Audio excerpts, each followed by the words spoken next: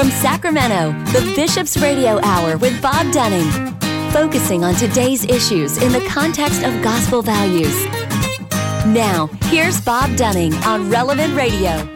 That's me. Welcome to you on this beautiful day the Lord has made. Appreciate you all being with us on the Bishop's Radio Hour as we launch our 24th year on the air. And such a joy to be here. And thanks to everybody who helped us get here along the way. Bishop Wiegand, who founded the program, and Monsignor James Murphy, who was such a great advisor, along with the late Father Sylvester McDermott and Bishop Soto for his great support all the way up to the current day. So appreciate all of that, and especially you, the listeners, and some of our wonderful guests. And speaking of that, we are pleased to welcome in Sherry Wolfert, who is a Catholic school teacher, speaker, writer, and founder of the Joyful Words Ministries. Sherry, good day to you. How are you? Doing fine. Sherry, where are you located? I am in Ice Gripped, Michigan. Ice Gripped. Is that the name of the town? No, that's just what we're calling our second snow day, with great delight.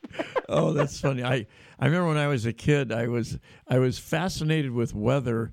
And I would look, the newspaper would print all the high and low temperatures and precipitation from all these towns all across the country. And there was this town in Michigan that I could never figure out how to pronounce. And my dad told me, because he had lived in Minnesota, it was Sault Ste. Marie. Yes, yeah. And it was always the coldest place in the country. And their snow is measured in feet, not inches.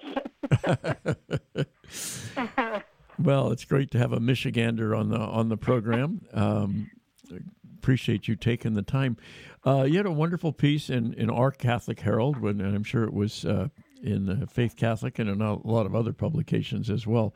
Digital discipleship for kids. What does that mean? Oh, gosh. We are all called to discipleship, and it touches every word that comes out of our mouth and every action motivated by our heart. And I don't think that we stress enough with our kids that just because someone doesn't see you say it, we're not hidden from the words that we throw out there, either in person or on the internet.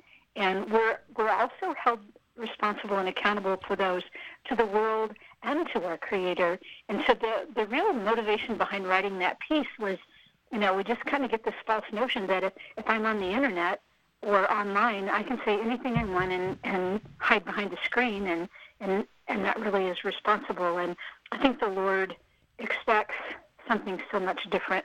And I also think that parents really aren't always aware of the conversations their kids are having when they're using media and social media. So my heart just felt really called to share this message and have parents speak with their kids about how important it is to be a good disciple in real life and in technology. Oh, my goodness. The Supreme Court at this very moment is discussing whether those who host the platform are responsible for the content. Yeah.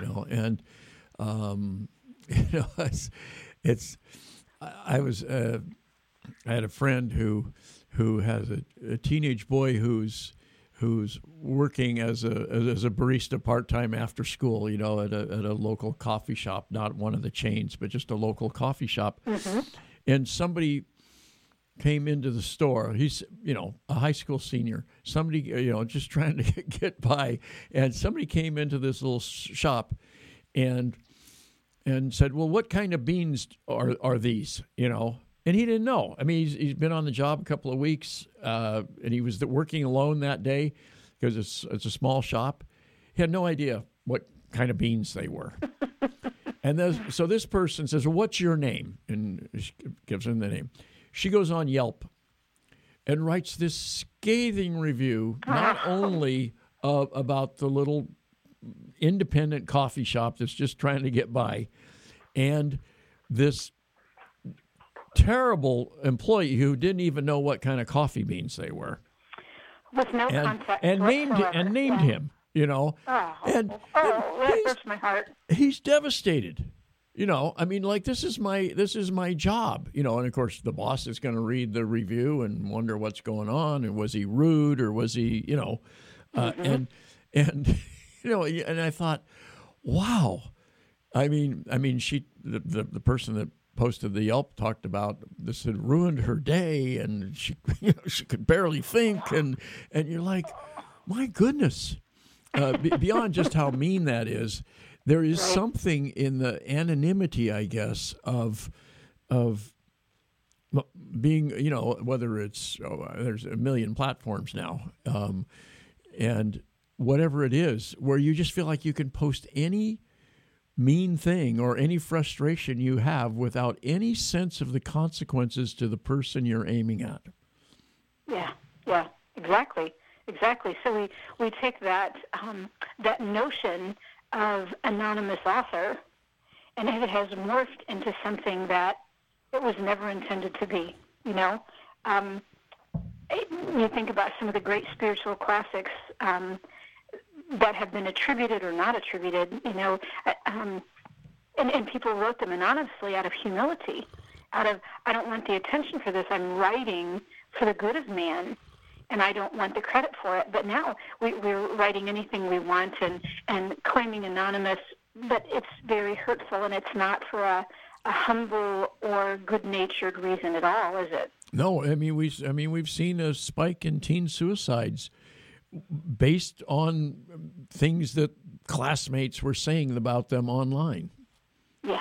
Oh, it's horrendous. And it's leaving a mark. It is absolutely leaving a mark. And I think so often parents are completely unaware, or if they're aware that it's going on, they're quite convinced that it's not their children who are either being attacked or who are being the attackers. Doing the attacker. And I think they need to be aware that more kids than we'd like to realize are probably involved in a little bit of both sides. It's sort of gang warfare too, because one kid posts something and then the 16 people jump on and say, yeah, I had that same experience with him or her or whatever, you know, or they just like it, or they they acknowledge it, and then kids get upset if they didn't have enough followers, or they didn't have, you know, I thought I posted something really good and I didn't get as many followers, and now I've got to be more outrageous or more, you know, I mean, it's just like we all want to be king of the hill sort of thing. Yeah. I mean, and kids just all too often associate their self-worth with likes, followers, and, you know, and it isn't. That is so superficial, and it is so unimportant and irrelevant. But when that's the world they're a part of, it's really easy to abandon saying we're doing the right thing because my motives are a little twisted sideways. And as parents, you know, I think so many parents are looking to the leaders of the platform, the owners and the promoters of the platform, to take responsibility of this problem, or for the legal system to take responsibility for this problem, or in my case, teachers to take responsibility for this platform. And really, we always have to just dig down to the root. And the root is, as parents, we need to be very aware of what our kids are doing, and we need to be very clear about our expectations of how they're doing it. Because, you know, you may go unnoticed in the world, but really God sees, knows, hears, and reads all. And that's a notion that isn't really shared with our kids enough. You know, what is it? C.S. Lewis, what is the definition of integrity? It's doing the right thing even when no one is looking. Yeah. Because we realize God is always looking. And, you know, we don't use that. I don't encourage parents to use that as, you know, shock therapy or guilting them, but it's truth. You know, it's really truth. And we think so much about ourselves in the here and the now and the current day without giving much thought to the real life that comes next, and how our everyday actions, they have an influence on our eternal life. And I think as parents, we need to have that conversation more frequently than we do. You quote from Isaiah, "Remember not the events of the past, the things of long ago consider not. See, I am doing something new." Explain that a little bit. I think the whole world of technology is new. And in all honesty, our kids know way more about it than their parents. And I honestly, I am so relieved that my kids are not teenagers right now. I can't say that. We have a house full of teenagers. Then I'm glad you read the article. Yes, yes. I'm glad. I need parents to be aware, and it's so important for them to be aware and investigate and learn and dive into this world, because the way our kids communicate and make relationships and interact, it's new. It's so different. And after the pandemic, that changed so many things. And one of them that remained is our kids' reliance on technology for building and sustaining relationships, and they don't always do a good job. And so I think we have a tendency to look at Old Testament and say, oh, that was then. But the whole purpose of Scripture is, how, Lord, are you using this to meld my heart today? Mm-hmm. And that scripture from Isaiah just really jumped out and said, okay, yeah, we are in the middle of something all new, and whether we like it or whether we don't, this is our kids' reality. And we need to guide and love and instruct and help them navigate through this whole social media, technology-heavy existence, which means we need to learn things new ourselves. Yeah. So you talk about digital discipleship. What do you mean by that? Mm-hmm. Christ called his followers to know him, to love him, and to serve him. And I can do that in real life, but mm-hmm. I can also do that in a digital world. And the ways that I can reach out to others and serve and help them, there are so many ways I can do that in the digital world as well as in the physical world. But I'm not sure that we always look at our digital presence as a way to know, love, and serve the Lord. And maybe we need to start thinking about that differently. What's coming into our kids' news feeds, or what are they liking? What are they seeing? And is it something that's helping them grow in discipleship? Mm-hmm. Are they subscribing to YouTube channels that give them something good, that promote values, morals, and character? There are so many ways that the digital age can help our kids. But are they in the right spots, and do we know that as parents? You also talk about emotional savvy. You say things and people are going to irritate, hurt, embarrass, and excite us. Kids need to have adults model what to do with all those emotions. Wow. Especially the problem, that sometimes we have as parents is we don't realize we're role models for our kids, and as way more, do as I say, not as I do, doesn't work. If you're not modeling exactly the behavior you want them to model, if they see, you tell them don't swear and you're swearing, or don't smoke and you're smoking, or you go to mass but I don't, it doesn't work. Exactly. And they take a cue from our reaction, and it doesn't take long for them to figure out how to get the reaction that will benefit them. Yep. Just a situation where a student knew he was in trouble. He knew he was going to be in trouble when he got home. His grades were terrible. In order to deflect the anger that he knew he was going to face, and had well deserved, he came home with this whole story about something that happened at school that day that was only based on a tiny partial truth. And, oh, golly, he knew that it would just get his mom all riled up. So she instantly hopped on social media and, oh, my gosh, I can't believe this happened to my child, blah, blah, blah, blah, blah. Meanwhile, everything is deflected from the child. Right. Others. And, oh, gosh, everybody fed into that. And, the teacher's like, this just isn't how this all happened. And so, the teacher sat down with the child, sat down with the parents, and said, look, this is what we need to talk about. And the third grader just really had to fess up to the whole story. And then the teacher looked at the mom and said, now you have the perfect opportunity to teach an incredibly valuable lesson. And I wonder if, knowing what you know now, if you will go back on social media, onto that same conversation, and have the courage and the discipleship to correct the problem and change the lens that everybody's looking at the situation with.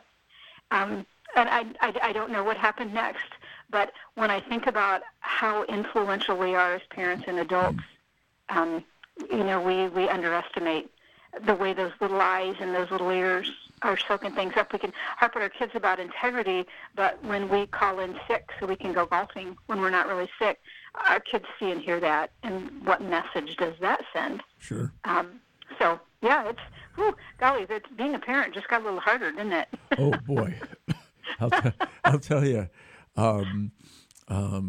It's I've had children sort of pre-internet and post-internet. No, not post-internet. We're currently in internet, and it's just the differences are stark, And I go to my own upbringing, and then hear the stories from my mom when she was still with us. That she's a North Dakotan. Taking a horse-drawn wagon to school, it's like the differences are just enormous. All with their blessings and all with their shadows, right? Yep, that's exactly right. We're talking with Sherry Wolfert, a Catholic school teacher, speaker, writer, and founder of Joyful Words Ministries. Tell us about Joyful Words Ministries. It is so much fun. I love traveling and speaking, doing retreats, parish missions, teacher trainings, working with parents. How do I take the gospel and live it? What does that look like? And how do I do it with joy and with humor? Because our world is just so full of bad and hard and sad. And you know what? I think that's always been. I really do think that's always been, but a lot of our perspective makes a difference, how we cling to the Lord and trust in the Lord and put that into action with great joy. It's kind of the antithesis. Joy is the antithesis to all the negative the world wants to feed us. And so it's my great privilege to get to travel with the message of great humor and a relatable message that just helps people look at the world and say, you know what? Jesus is still here, and he is darn busy, and am I paying attention? I am fond of telling my kids God has not left the building, Yeah. Every Wednesday in my classroom is What's He Doing Wednesday, and the kids all have a chance to share the places where they have seen Christ working in their life. Oh, wow. And at the beginning of the semester, it's a little quiet, right? They're not used to calling things out truthfully, right? We use words like luck and karma and silly things like that, when really the truth is anything good is a gift from the Father, and we need to call it out for what it is. Right. And so when we end that session, the kids will all say in unison, and remember, it isn't that God's not busy, it's that we're just not noticing. And, it's true. And so that's one of the things through my work with Joyful Words is just changing the way we look at the world, changing some of those lenses, not to bury our head in the sand, but to say, all right, Lord, how are you working in this? And what are you calling me to? And what is your will, right? What is your plan for me? And you're noted for using humor. Yeah, I am. I think the world's all going to die of acute emotional constipation if we don't just dig in and laugh a little. Because, oh, gosh, that's not what the media is selling, and it seems to be what we're buying. And I just, the opposite is so true. And there is humor and joy and laughter in almost everything. There's certainly sad and hard and awful and unforgivable, but the Lord works through all of it. And the laughter is always what kind of recalibrates us, resets our balance, so that we can invite the Lord into those situations that are tough and tricky. And I have very, very, very young grandchildren, and I sometimes look at the world and think, wow, my kids have a tougher time than I did raising them. But there's still so much that God's doing, and there's still so much that's funny, and there's still so many places where we can find what's good and what's true and what's joyful. But we have to look, we have to look. Yeah, when two people or a group of people are having a real laugh, they're just something that just generally it's not when somebody told a joke, it's when something funny happened, and you just both burst into spontaneous, you're not a courtesy laugh, not anything, but just this spontaneous laughter, and you can't get over it. Really what we used to call the giggles, Those are moments of pure joy. It doesn't matter at that moment whether you're rich or poor or sick or healthy, or it all disappears with that laughter. Yeah, it just recalibrates everything, doesn't it? It really does. You feel like, if I can be happy in this moment, why can't I be happy all the time? Yeah. I never get upset when my students get the giggles during Mass. As long as they get a lid on it pretty quickly. Just don't get the giggles during a funeral. Don't do it. Now that sounds like the voice of experience. It is a voice of experience. We've all been invited to funerals, or we feel like we should be at a funeral for somebody we didn't really know very well.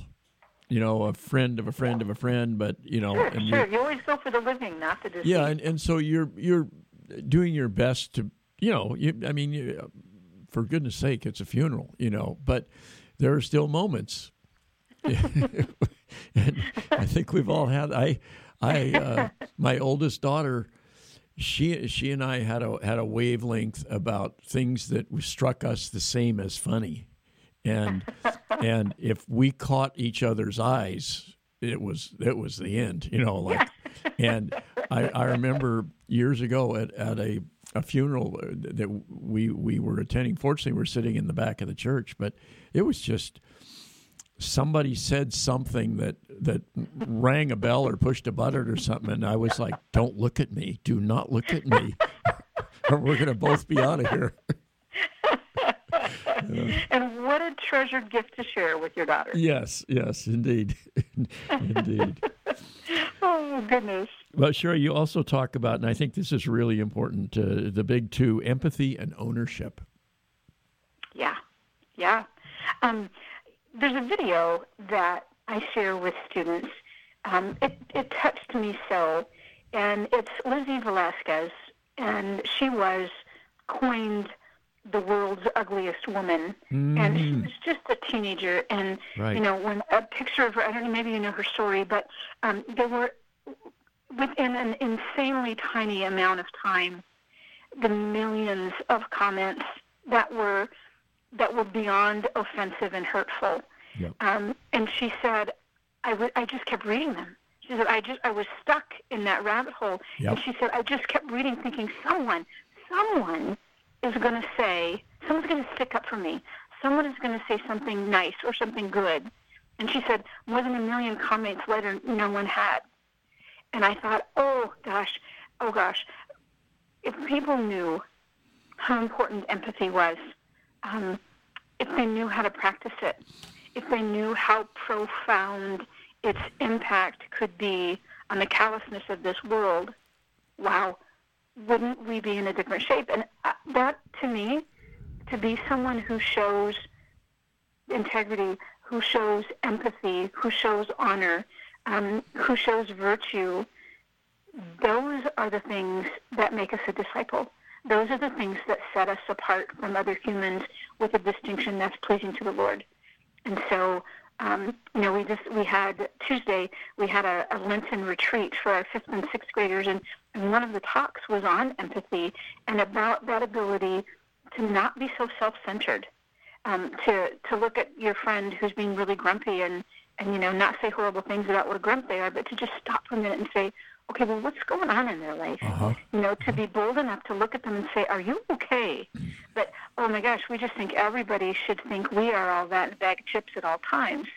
And when we're not treated the way we think we should be treated at every moment, which is often like royalty, we're not so quick to jump into their life and pop in their shoes and just take a minute to pray for them, to desire their holiness, to reach out and help.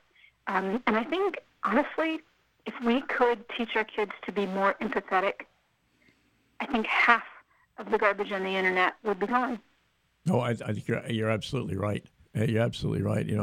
My wife and I have it's not a rule, but it's just a sort of a saying among us, and our kids certainly hear it when we're acting it out. Somebody cuts you off in traffic, or you've got somebody's rude in line at the grocery store, or whatever. Just kind of one of those nasty encounters.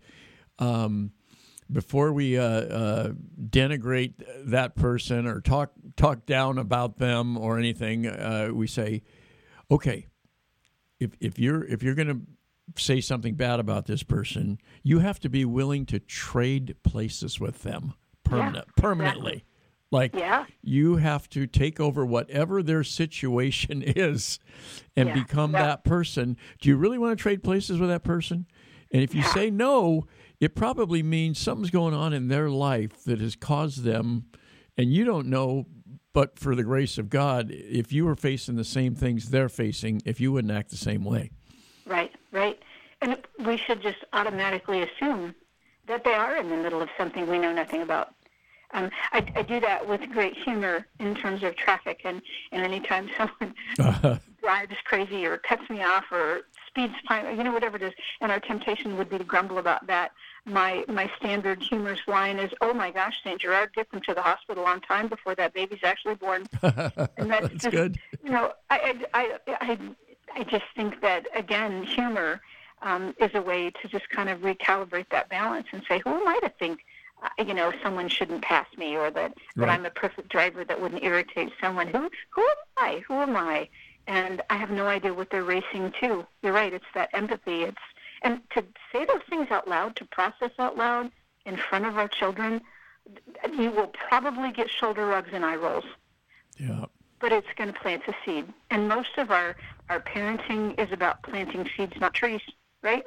That's exactly right. And then, of course, brother's keeper. We've all heard that. Today, we have to change that to siblings keeper. Yeah, but we know the truth. Yes. We know what it means, right? We are responsible for others and what we say, how it affects them. Not to mean that we have to be perfect all the time, and always, there are going to be moments when we say the wrong thing or do the wrong thing or react in a way that we're not proud of. And so that goes back to that step above, empathy and ownership. For me to be able to say, when I was really short-tempered, and I'm sorry, it wasn't about you. I was kind of stuck in this, or some of the most powerful words we can ever speak to someone is, "Can you forgive me?" Right? Can you forgive me? And I think one of the biggest steps in taking care of each other is to ask and give forgiveness. Amen. Yeah. Amen. And it's real hard to say I'm sorry. It's also real hard to forgive.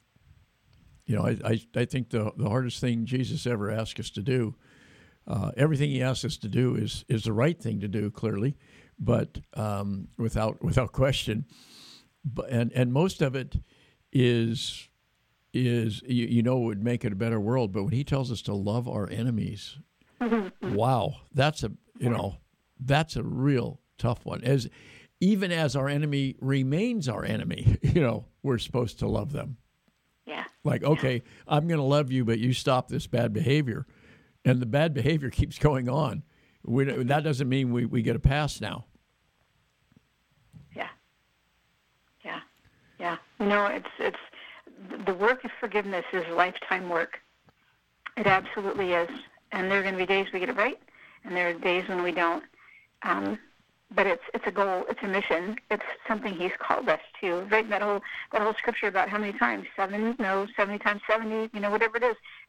The whole point in that is that that's how many times I have to remind myself that I need to be forgiven, and I need to desire the other person's holiness. And anytime my students have a conflict, one of the first things I say is, no matter how mad you are at them right now, no matter how much you feel you have been hurt or treated unjustly, I need you to remember that God loves him as much as he loves you. Yeah, indeed. And, I've done the math on that 7 times 70 a few times and gone, okay, that's 490. But if we get to 491, watch out. It just means he's still working in your heart. That's right. That's right. Well, Sherry, it's just a joy to talk with you. Thanks so much for all you do, and thanks for taking the time to be with us. You have a great influence on the world, and you're doing the Lord's work for sure. Thank you. Thank you for having me. This has been a delight. Well, God bless you and your family and your grandkids and all the people you work with. Okay. Yeah, take care. You. Yeah, all right. Thank you. Take care. Bye-bye. That's Sherry Wolfert, Catholic school teacher, speaker, writer, founder of the Joyful Words Ministries. She blogs at joyfulwords.org. And delight to talk with her and the great work that she does. And you can read about her as well in the upcoming issue of the Catholic Herald right here in the Diocese of Sacramento, the March-April edition of the Catholic Herald, which is just about to come out. We'll take a quick break. We'll be back with more on the Bishop's Hour right after this. This portion of the Bishop's Hour is brought to you by a grant from the St. Vincent de Paul Society. Drop by and shop at their thrift store, a beautiful, beautiful thrift store at 2275 Watt Avenue. Open Mondays through Saturdays from 10 to 8 and Sundays from 11 to 6. They also accept donations at the store, donations of furniture, appliances, clothing, books, everyday household items. Your donations help to fund the many projects of the St. Vincent de Paul Society throughout the Diocese of Sacramento. Do such wonderful, wonderful work, and the thrift store is one of the ways they raise the funds to help people throughout the diocese, and also many of their clients are able to access the thrift store for items that they need. You can give them a call. They will come pick it up as well, but you can give them a call. They're at 916-972-1212. And remember, again, the thrift store is open 7 days a week at 2275 Watt Avenue right here in Sacramento. Well, Bishop Soto refers to Christ the King Retreat Center as the jewel of the diocese, and indeed it is. What a beautiful oasis it is. It's located in Citrus Heights, right in the hustle and bustle of the city, and you feel like you're getting away from it all when you turn off the main road and just come into Christ the King Passionist Retreat Center. Christ the King has served Northern California and the Diocese of Sacramento for over 60 years through parish weekend retreats, individual spiritual direction, and a variety of other programs. For information on all the programs that they offer, including residential programs, give them a call. They're at 916-725-4720, or you can visit them at 6520 Van Maren Lane in Citrus Heights. And we certainly thank the St. Vincent de Paul Society and Christ the King Passionist Retreat Center for their fine and long-standing support of the Bishop's Hour. Hello, this is Jennifer Campbell, Director of Trinity Pines Catholic Center. You're listening to the Bishop's Hour with Bob Dunning. Thank you, Jennifer, and thanks for all you do. And we talked to Jennifer the other day, and she needs counselors for Camp Pendola coming up this summer. She needs counselors and other folks to work there during the summer. It's a great experience, and you get paid. Yes, they're not volunteers. Just go to Pendola, Pendola, pendola.org, and learn about all the positions that are open for this summer. Well, we are just pleased and honored to welcome in Blake Young, the president and CEO of the Sacramento Food Bank. Blake, always good to hear your voice. Hey, Bob. How are you? Doing very, very good. I opened a newspaper the other day, and I saw, wow, Food Bank's on the front page. What were we doing? You were you were selling the store. Yeah, no, we're very excited. I mean, as you know, Bob, COVID, the pandemic impacted us greatly, and Right. gave us a chance to really, the board and I, to really sit down and really think about what does the next 10 to 20 years look like. And there's so much good work being done in the family service world, even though we're going to retain quite a few of our family services, but to consolidate to one campus, given the demand for food. As you and I have talked about, before the pandemic, we were providing food to about 150,000 people a month. Well, we're at 300,000 now, and the number's not going down. It's just mind-boggling. It's mind-boggling, and every business, particularly nonprofits, should take a look at their business and evaluate it and make some decisions on what's good for the next for sustainability and longevity. And we were lucky enough to consider selling the campus and making major investments in our food bank up in the north area, and that's what we've done, and we're real excited about it. Yeah, that's so. Where were your new headquarters be? So we've always had, since 2014, we've had our food bank campus up in the north area between McClellan and Natomas. Okay. We have over 100,000 square foot warehouse up there that we manage all of our food bank operations. And as everybody knows, our headquarters with Automatic started in Oak Park, and so we really had a chance to consolidate and to bring everything under one roof. So it's much more efficient. It's we're able to build out some office space there, and really look to the future. I mean, the demand for food resources is not going down. And our evaluation, it's not going to go down for a long, long time. And at the end of the day, we're a food bank. And there's a lot of good family services going on in Sacramento County, and we're still holding on to a few, but our primary responsibility is to try to provide food and nourish folks in Sacramento County. Right. And that's a big job. Yeah, and it seems as if you're going to be able to use the funds from the sale to actually expand what you're able to offer people. Great point. I don't think most people don't quite understand how feeding 300,000 people a month, it is very expensive. It's not just with inflation. I mean, it's just expensive, period. And but to your point, the sale will allow us to reinvest, expand our operations at the food bank, but also invest money in the network. During the pandemic, we have 150 partners, and a lot of them were heavily impacted by the pandemic. And where we go, they go. Where they go, we go. If we don't have partners to be able to distribute the food, we're really limited. So we're going to make investments in the network, and at the end of the day, try to expand food access for folks in Sacramento County. Yeah, you made that point in the article I read in the Bee that it doesn't do you a lot of good to have a warehouse full of food if you can't get it to the people who need it.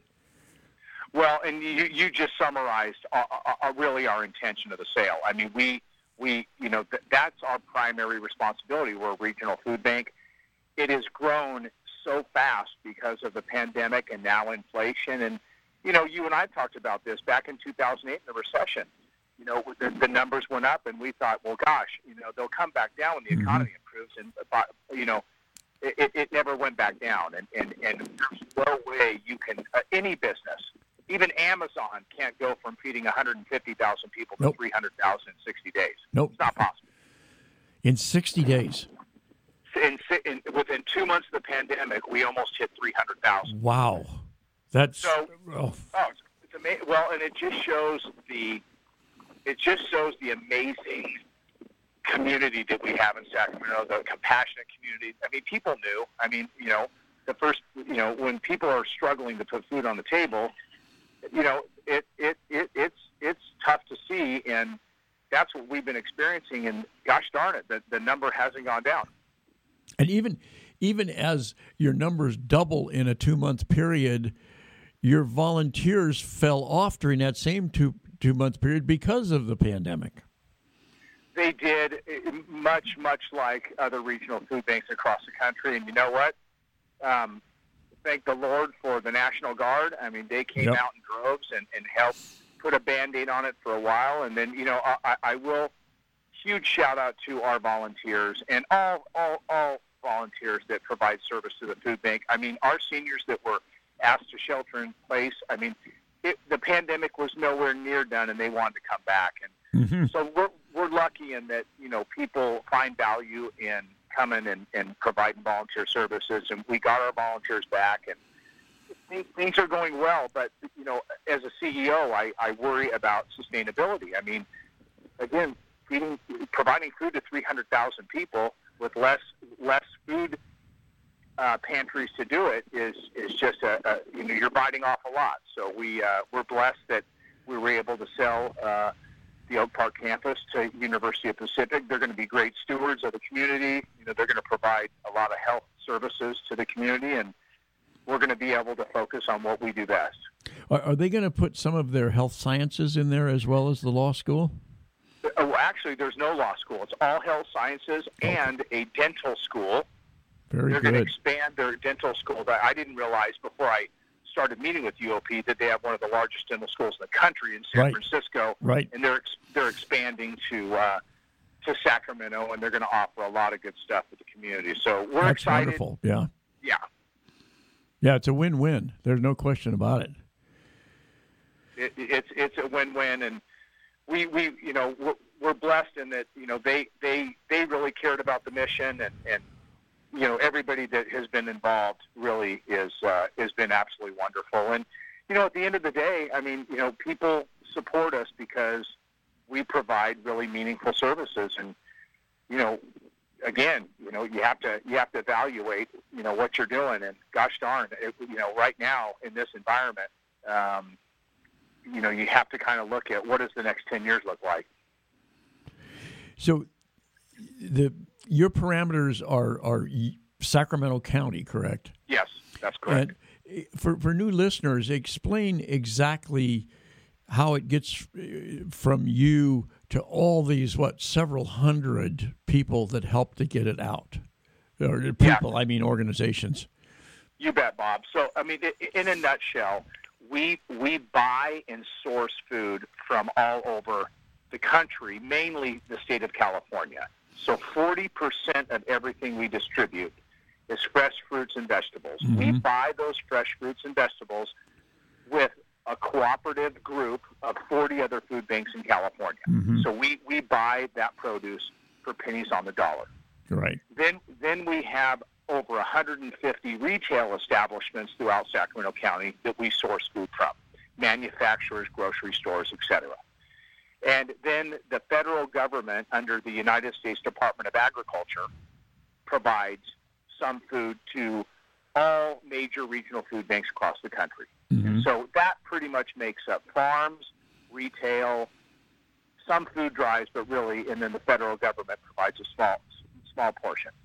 And then what we do is we bring it in, we store it, we repackage it, we provide it to over 150 partners throughout Sacramento County. Mm-hmm.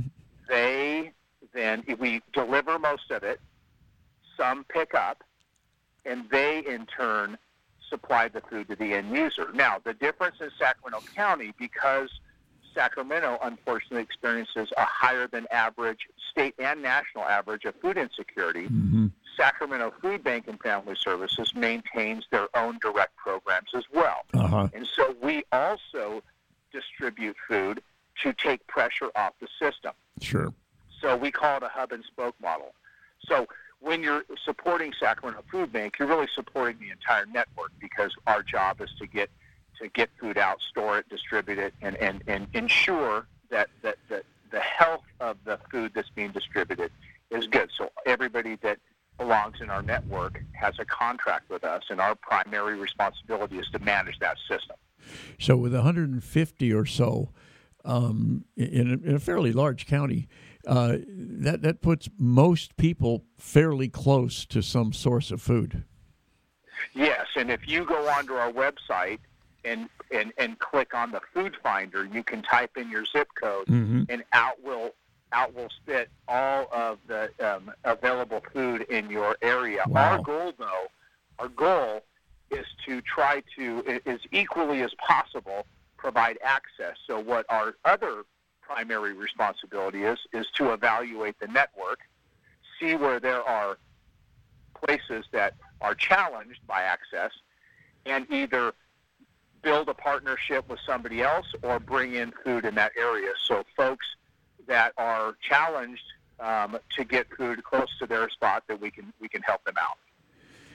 So when your need went up and has remained at this high level, does the federal or state or anybody else, did they come through with more or not, or is that a political battle? No, this is a great question, Bob, and I appreciate it. It's not really political. I think either side of the aisle, this is such a basic human need that it rises to the top. Sure seems like it, yeah. No, we've had significant assistance from the federal government and state government, and typically we don't. Most food banks in the country are privately funded, but the pandemic brought out a whole different set of structure and assistance. So, yes, they have helped augment the volume in a lot of different ways between some funding and some food help.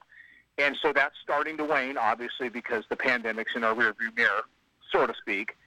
And the issue becomes, and another reason why we had to evaluate the business is, regardless, the federal and state government, as you know, run deficits as well. In fact, you and I can read every day about California. So the point is that we do not believe long term that the federal government or the state government is going to be there. We will go back to business as usual, which is some help, but the main help will come from our individual donors, and that's just the way it's going to be.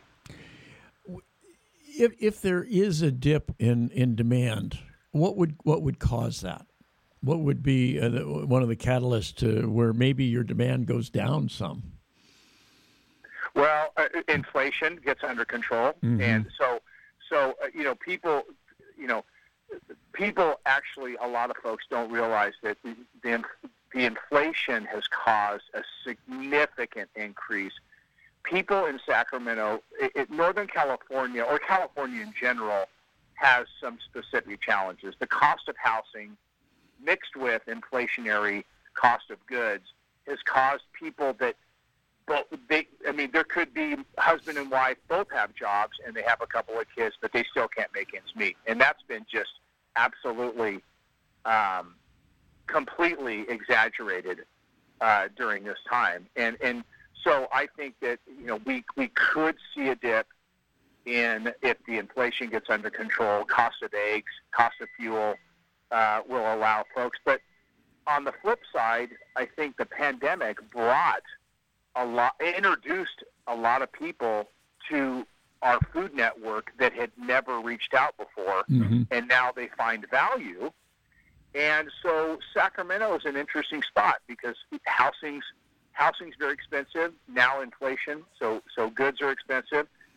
And, people that normally might say, you know what, I don't need any assistance, let the folks that need assistance have it, are finding value in, $100, $150 worth of groceries a month. That's significant when you're trying to buy cleats for Johnny's, baseball team, and you're trying to fix a clutch in your car, et cetera. Isn't that the case? I know just as a consumer, there are a lot of things, whether it's vacations or certain goods, you just say, well, we're just not going to buy that. We don't need it. It's not critical. But you got to go to the grocery store, and it's eye-popping, some of the prices now, whether you're going to the warehouse stores or the local or a chain. It just doesn't matter. Some stuff that you can say, I know a year ago It's not just 5-6%. It might be double what it was a year ago, and you're going, wow. Not to mention the cost of gasoline and everything else, the sort of the quote unquote necessities of life. It is, and you can see somebody on the margin just saying, we can't do it anymore. We can't eat beans every night, and we can't even afford the beans. Well, if you think about it, you and I've talked about this. The average American citizen has $400 savings at most. Yeah, right. So if you just add inflation, it's over. You're in the hole. Yep. So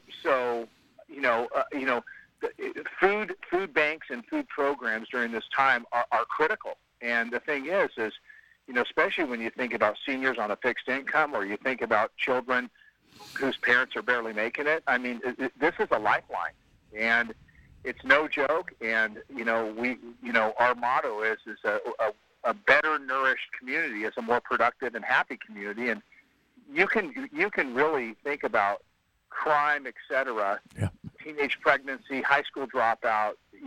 Can be connected to food insecurity, and so it's a vital resource. And we're just blessed to be so well supported. But gosh, I mean, it's never in my career been this daunting. Yeah, you're exactly right. Everything is interconnected. I've always felt that if everybody had enough to eat, truly enough to eat, and 2 more hours of sleep a night, the crime rate would probably plummet. Well, it's true, and all of us have experienced hunger in some weird way, whether it was forced on us because we were poor, right, or because we had a long road trip and we couldn't get to a restaurant. Right. But you know that feeling, and so try that feeling every day, all day. Yeah. And then think about our beautiful young children who are going to be leaders someday. I mean, it's a serious situation, and I'm afraid in California it's not looking any better. So again, back to our original conversation, I mean, we've had to evaluate and look at our food bank business, and it's going to continue to be stretched. And so I think any really good business with good business leaders has to evaluate that. So your primary source of income is still donations? Oh, you bet. Oh, I mean, it's mainly Sacramento community individuals, folks that are not far from our work that really value what we do and what we provide to the community. But it is individual donors, families, etc. And you've stated many times that it's just a stunning figure.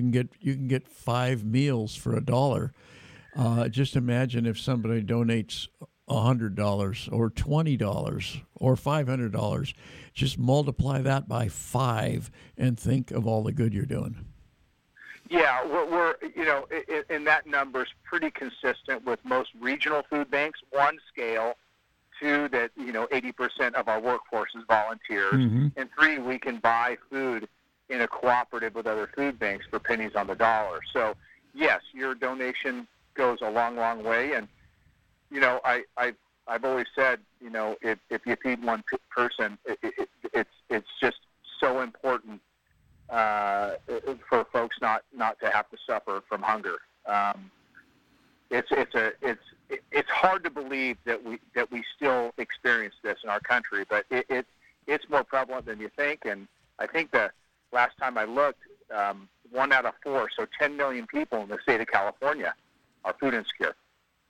It's stunning. You're right, especially in the bounty in this state, and yep. It's a stunning figure, and then you start thinking about the rest of the world, and you go, wow, if it's tough here, how much tougher is it in some of these other places? It's 100%. Yeah. Well, Blake, anything I didn't ask you about that you wanted to share? Well, the only thing we didn't touch on is I always try to say thank you and God bless all of our volunteers. Yes. If we didn't have volunteers, we wouldn't have an organization. They're absolutely wonderful, and consistent, and we can always use more folks because the number is not going down. But just a quick shout out to them. They're just wonderful folks, and we're just so lucky to have them. And if some kind soul listening today wants to make a donation, what's the best way to do that?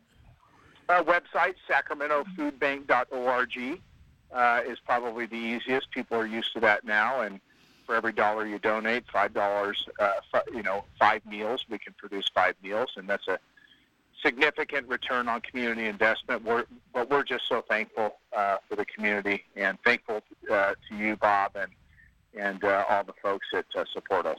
Well, we're sure thankful to you, Blake, and God bless you and your family and all the great staff there and all your volunteers and everybody that helps make the Sacramento Food Bank go.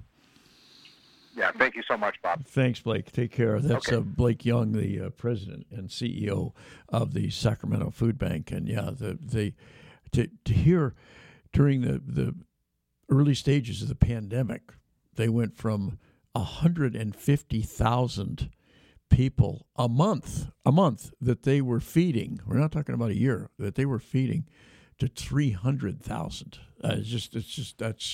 It's mind-boggling. They doubled it in 60 days, and because a number of their volunteers are seniors, they had to say we're sorry because of the pandemic. It's not safe for you to be working here right now, even though many of them wanted to continue working, and so that they lost a significant portion of their food source, workers of their employment, not employment, but of the people that help put everything together. And at the very moment where the volume of what they needed to distribute was doubling. So it's a remarkable organization, and Blake has led it for a number of years and just does a tremendous job. All started, by Father Dan Madigan and a few others at Immaculate Conception Parish, and has just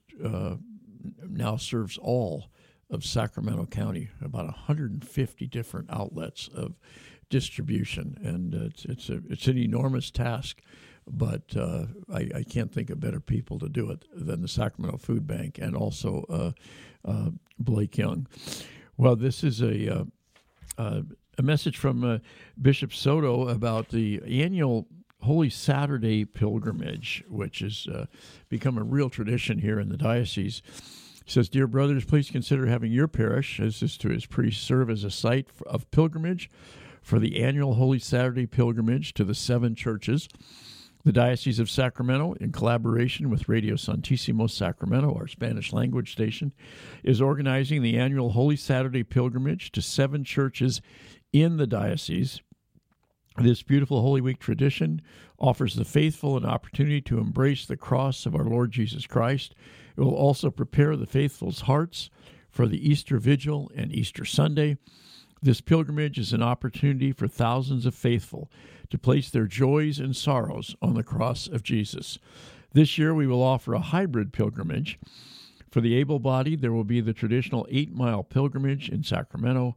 A map will be provided in advance with the route beginning on Holy Saturday, which this year is April the 1st, at 7 a.m. at St. Elizabeth Parish, and continuing to the Sacramento Food Bank, Immaculate Conception Parish, Sacred Heart Parish, St. Francis of Assisi Parish, Cathedral of the Blessed Sacrament, and concluding at the Shrine of Our Lady of Guadalupe. For those who cannot walk or who are far from downtown Sacramento, there will be the opportunity to participate in this pilgrimage, driving in their cars to 7 participating parishes in their area, as was done for 3 years due to the pandemic. More than 40 parishes, ranging from Chico to Vallejo, are participating in this version of the pilgrimage. RSS, that's Radio Santísimo Sacramento, will provide crosses to be placed outside each parish and will assign 1 ambassador to be stationed with each cross and guide the pilgrims as they visit each church. Again, this will take place on Saturday, April the 8th, and we'll have more of that as we get closer to the date. That's going to do it for us for today. Thanks for listening, everyone. God bless. We'll talk with you again soon.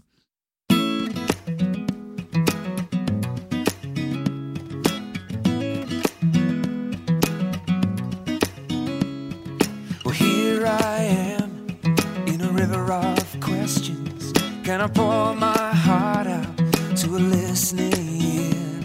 But I see this life, its valleys and mountains, and I think of all the roads that brought me here. Oh, that brought me here. Walking down the road. Well, I've questioned my reasons, this life I'm living. I question my ability